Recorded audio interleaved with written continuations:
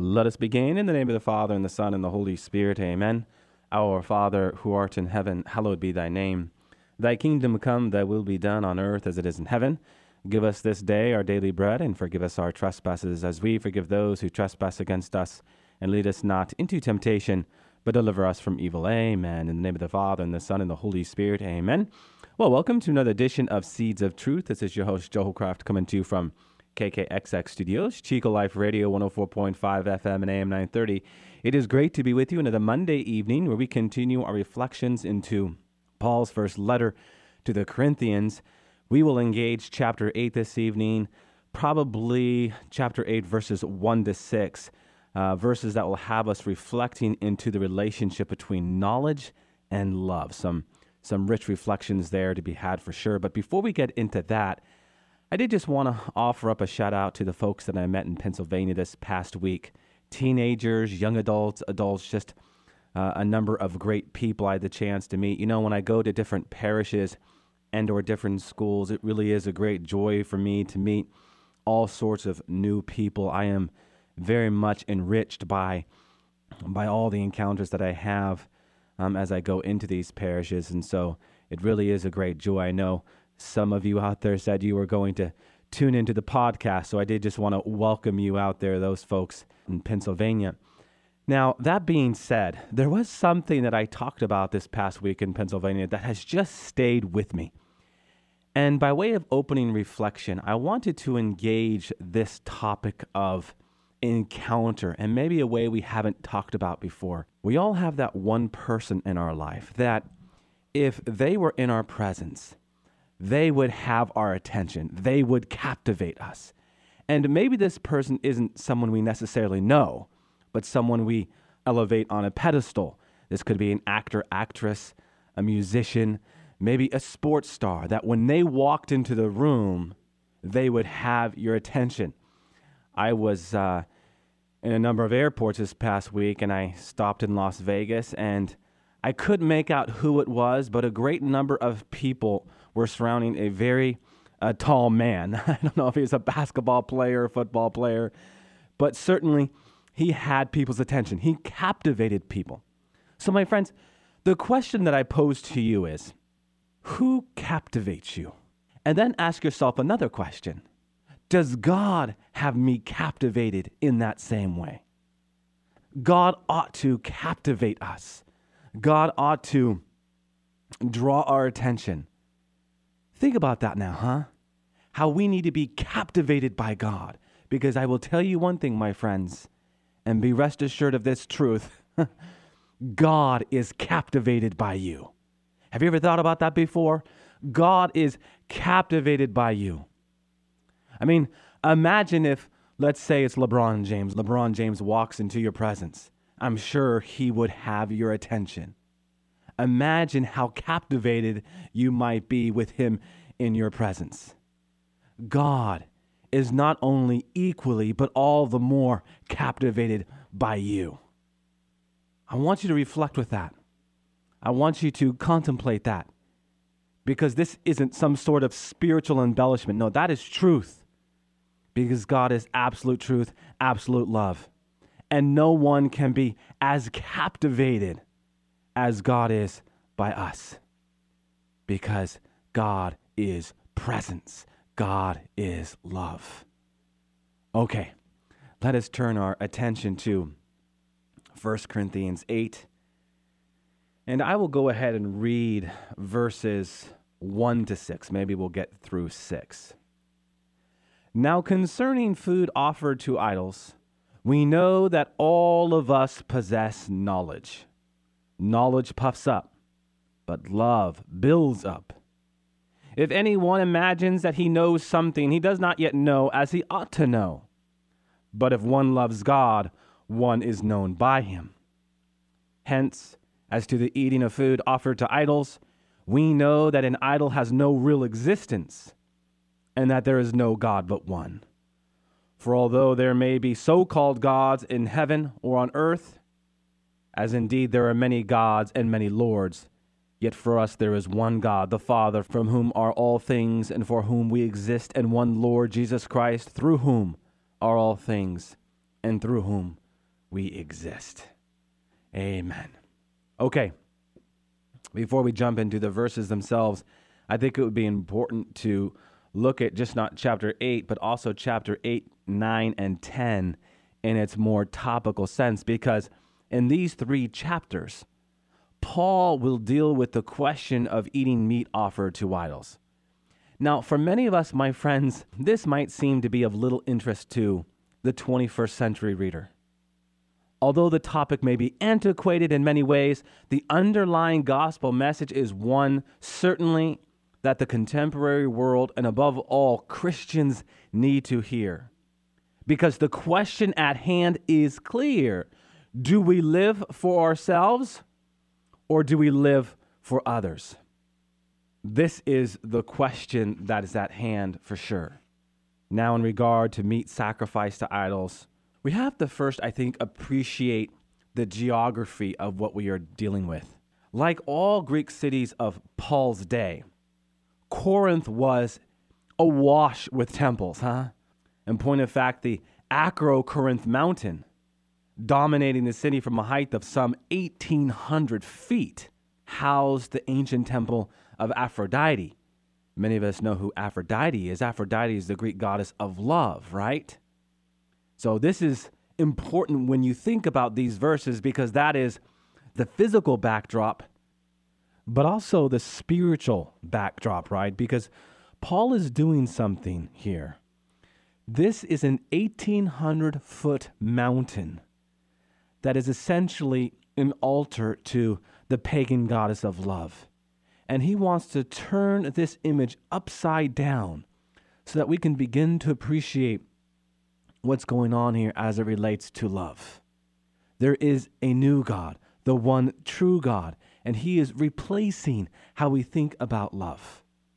And the whole revelation of God himself essentially is what is at the heart of Paul's verses here in chapter 8. And what of this phrase, all of us possess knowledge? Well, it's a Corinthian motto. And Paul qualifies it by stressing that Christian knowledge is not merely factual or intellectual. Rather, my friends, it is grounded on a relational bond of love between the Lord and his people, right? Knowledge inflates with pride, but love builds up. Knowledge, my friends, without love reduces one to nothing, Paul says later in this epistle. Knowledge without love reduces one to nothing. Love, my friends, the divine agape, builds up community. We have defined love as to will the good of the other for the sake of other, right? That's Thomas Aquinas. Within that, we can begin to appreciate that love itself is sensitive to the needs of others, constantly applauding the gifts of others, never envious, right? Never jealous, which all the while fosters solidarity. An essential piece to love, when you really get to the heart of it, is what? Presence. Presence. In my opening reflection, I talked about the importance of what? Presence. God is captivated by us. Love is always present to one another. And as such, it can then see what it needs to see. It is not preoccupied by all of those side glances. One of the great tools of Satan is to get us thinking about not just one thing or even two things, but three things at once, so that we can't focus on the one thing that God wants us to focus on. Remember that beatitude, blessed are the pure of heart, for they shall see God. The Greek there for purity, katharos, literally translates as without mixture. One thing, a single-heartedness, a single-minded focus on God. That's what that beatitude is about.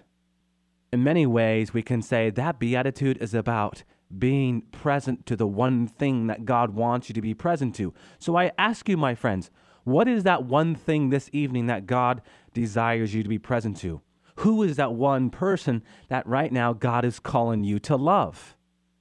Now, I was engaging this subject matter over this past week, and someone came up to me and said, you know, Joe, I'm present to this person, but this person doesn't want to be present to me. Well, part of willing the good of the other sometimes means giving that person space. Remember, God never imposes. God never is the hammer on the nail. No, always proposing, never coercing, always inviting. This is a part of love. This is a part of what it means to will the good of the other. Sometimes being present is just listening, responding when necessary, but understanding that first you must listen. You must be patient. Love builds up.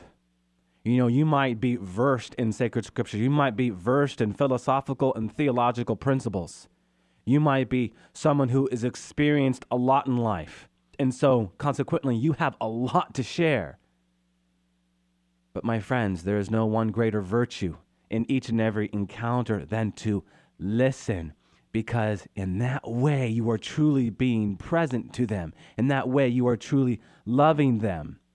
Be in the Spirit so that when the Spirit prompts you to speak, speak, but know that anywhere and everywhere, all the time, that virtue of silence, which always listens, is quintessential, is absolutely quintessential. Okay, how about verses 2-3 here? If anyone imagines that he knows something, he does not yet know as he ought to know. I love that verse. What does that verse crystallize, by the way? You have heard me quote St. Thomas Aquinas before. The more you come to know, the more you realize how little you know. Well, isn't that verse 2, chapter 8, verse 2? If anyone imagines that he knows something, he does not yet know as he ought to know. That's Thomas Aquinas right there. Or I should better say, Thomas Aquinas is expounding upon chapter 8, verse 2. But if one loves God, one is known by him. If one loves God, then one is known by him. What is important here, my friends, is that God knows us. If we know him, it is because he first knew us. He's the one knocking on the door of our hearts, huh? God's knowledge of us, biblically speaking, is equivalent to his loving choice of us, right?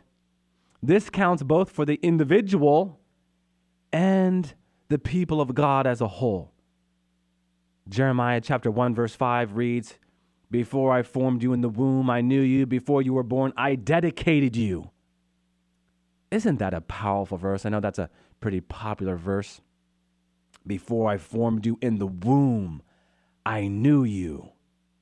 Before you were born, I dedicated you.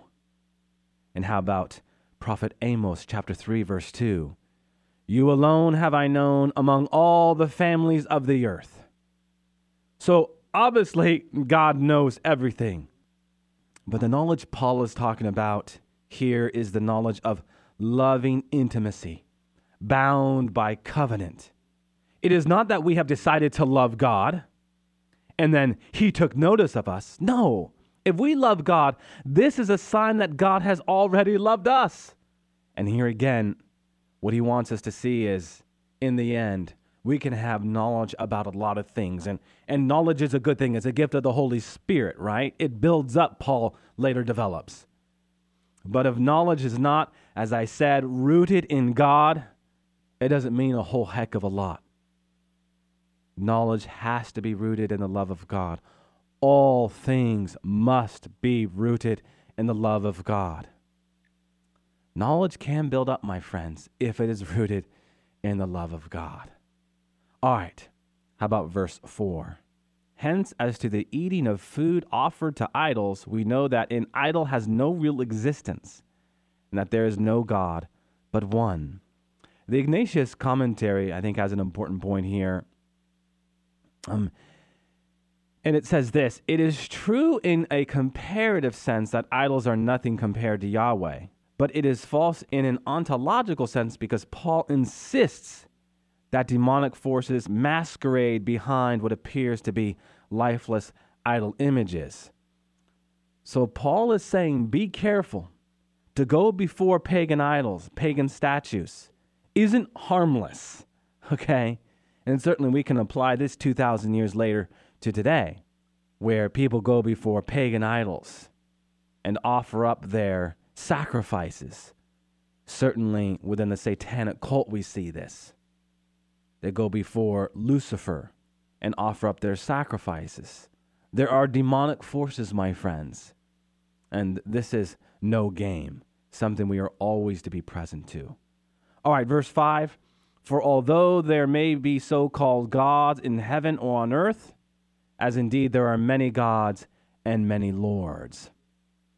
Verse 6, yet for us there is one God, the Father, from whom are all things and for whom we exist, and one Lord, Jesus Christ, through whom are all things and through whom we exist. So Paul distinguishes the Christian faith from paganism, which venerated many gods, and from Judaism, which declined to accept the messianic lordship of Jesus. Essentially, my friends, Paul wants us to understand and enter into the dynamic of that overarching truth about God and his relationship to the people, that he has come to establish not a covenant that is bound to a nation, or even a covenant that is bound to one kingdom. But no, now it is an international covenant where Gentile, Jew, Greek alike are called to enter into this great covenant. Just not a compact agreement, but a family bond sealed by a right, sealed by an exchange of just not things, but persons. I am yours and you are mine. We see all throughout the Old Testament God entering into relationship with his people in this binding of oath, in this swearing of oaths. He does the same thing in the New Testament. But now the sign of the covenant is the Eucharist. Remember, Mark 14:24, 1 Corinthians chapter 11, verses 25, 26, and 27. What does Jesus say? This is the blood of the New Testament. In about 3 chapters, we are going to really get into the nooks and crannies of what those verses are all about. And in many ways, the first 11 chapters, while they have their own distinctions, themes, certainly all point to 1 Corinthians 11. Yet for there is one God, the Father, from whom are all things and for whom we exist, and one Lord, Jesus Christ, through whom are all things and through whom we exist. We exist, my friends, because of the greatness of God's love. God didn't need us, right? God didn't need us. And in point of fact, I have received the question on a number of occasions, why did God create man? God created man because he is inexhaustible giving. He is the inexhaustible gift. He never stops pouring himself out. All he wants to do is love. And there's nothing greater than to actually give life, right? To actually give life. So he breathes life into man. And so it is we are called to glorify God in all that we do and say, because we owe our very existence to him, right? I speak of covenant here because through whom are all things and through whom we exist. Covenant is the family bond. Covenant is that relationship, that seal that binds us. We enter into covenant relationship with God and we seal ourselves with God. We mark ourselves with God. And we exist in and for God. All right. Okay, why don't we go ahead and jump to verse 7. We're doing pretty good on time today. All right, verse 7. However, not all possess this knowledge, but some, through being until now accustomed to idols, eat food as really offered to an idol, and their conscience, being weak, is defiled. What's going on here? Well, the idol food controversy involves 2 groups of people, The first being the weak whose conscience is fragile because of their recent conversion from idolatry. And then you have the strong whose conscience is better informed about idols, but whose conduct endangers the weak. In terms of knowledge, my friends, the weak appear to think that idols are associated with real divinities, whereas the strong possess that mature knowledge that there is only one God and one Lord, right? What we just talked about. Paul urges the strong to temper their knowledge and freedom with love, which again does not assert itself in spite of others, but looks out for the good of others. The strong are warned that eating idol food can destroy a weaker brother by drawing him back into sins of idolatry. One of the things that's going on here, my friends, is that we have in our actions the power to influence one another, especially if we have the reputation of being strong, because by nature we have that tendency to look up to people, to put people on a pedestal. Again, what was I talking about in the opening? And so we need to draw back. We need to recollect, that all-important virtue of recollection, right? And to be sure that we are imitating Christ in every situation all the time, right? Because people look up to us.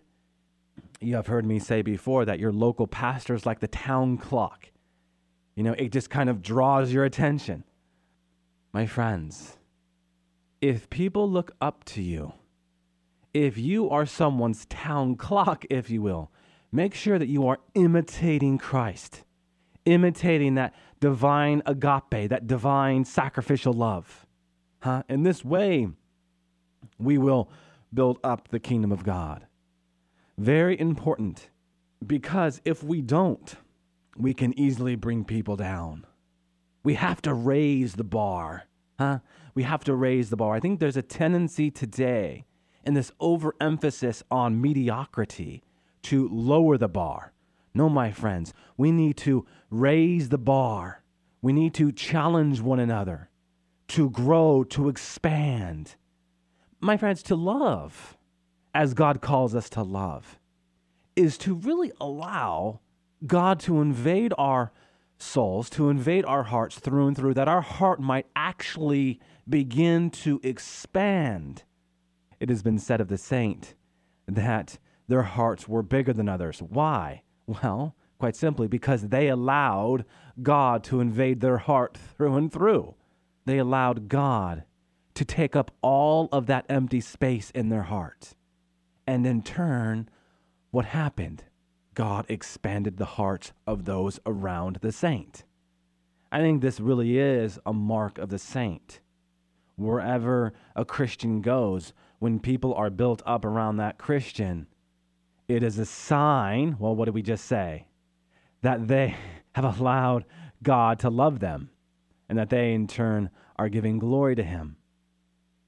If we are just going about our day, functioning, if you will, so caught up in all the things we need to do, we are not going to build people up.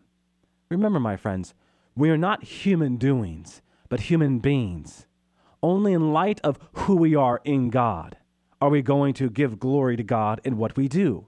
Remember, in God for other.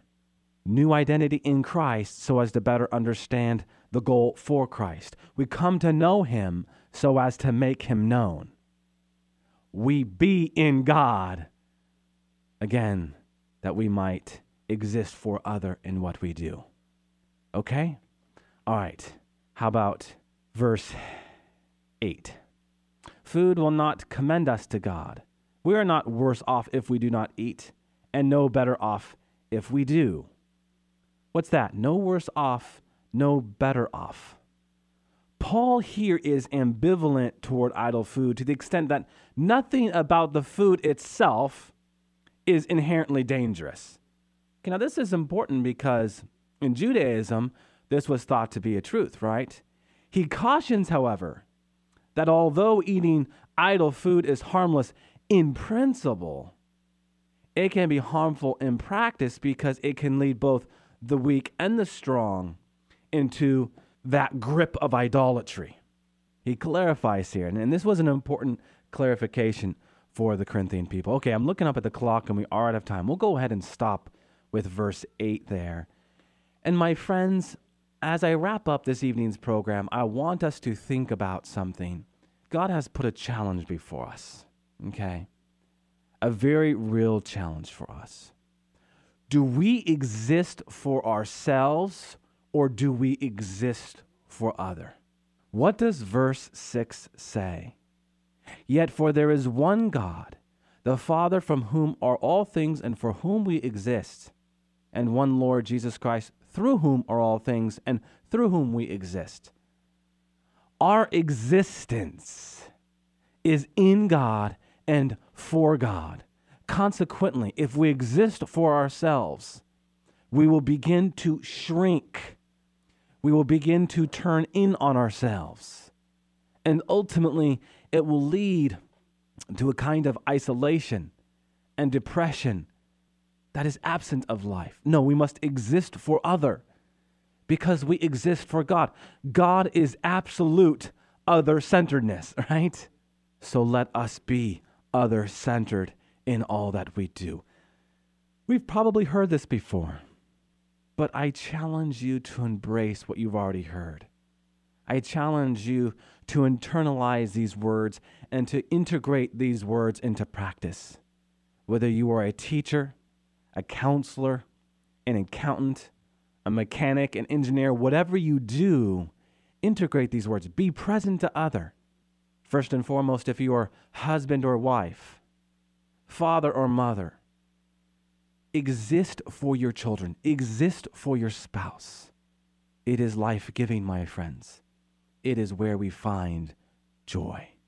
All right, with that, let us close with a word of prayer in the name of the Father, and the Son, and the Holy Spirit. Amen.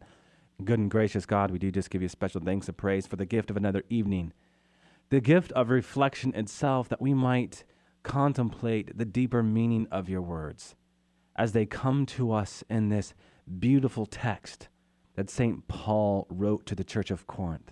2,000 years later, we can take these words and apply them to our own lives, that we might grab hold of the deeper Christian truth anywhere and everywhere, all the time, so that we might become the saint that you have called us to be. Dear Lord, I know each and every one of us has been entrusted with a vocation. Give us the grace and the strength to enter into what that vocation is, that we might set the world on fire. Amen. Amen. All glory be to the Father, and to the Son, and to the Holy Spirit, as it was in the beginning, is now, and ever shall be, world without end. Amen. And God bless you.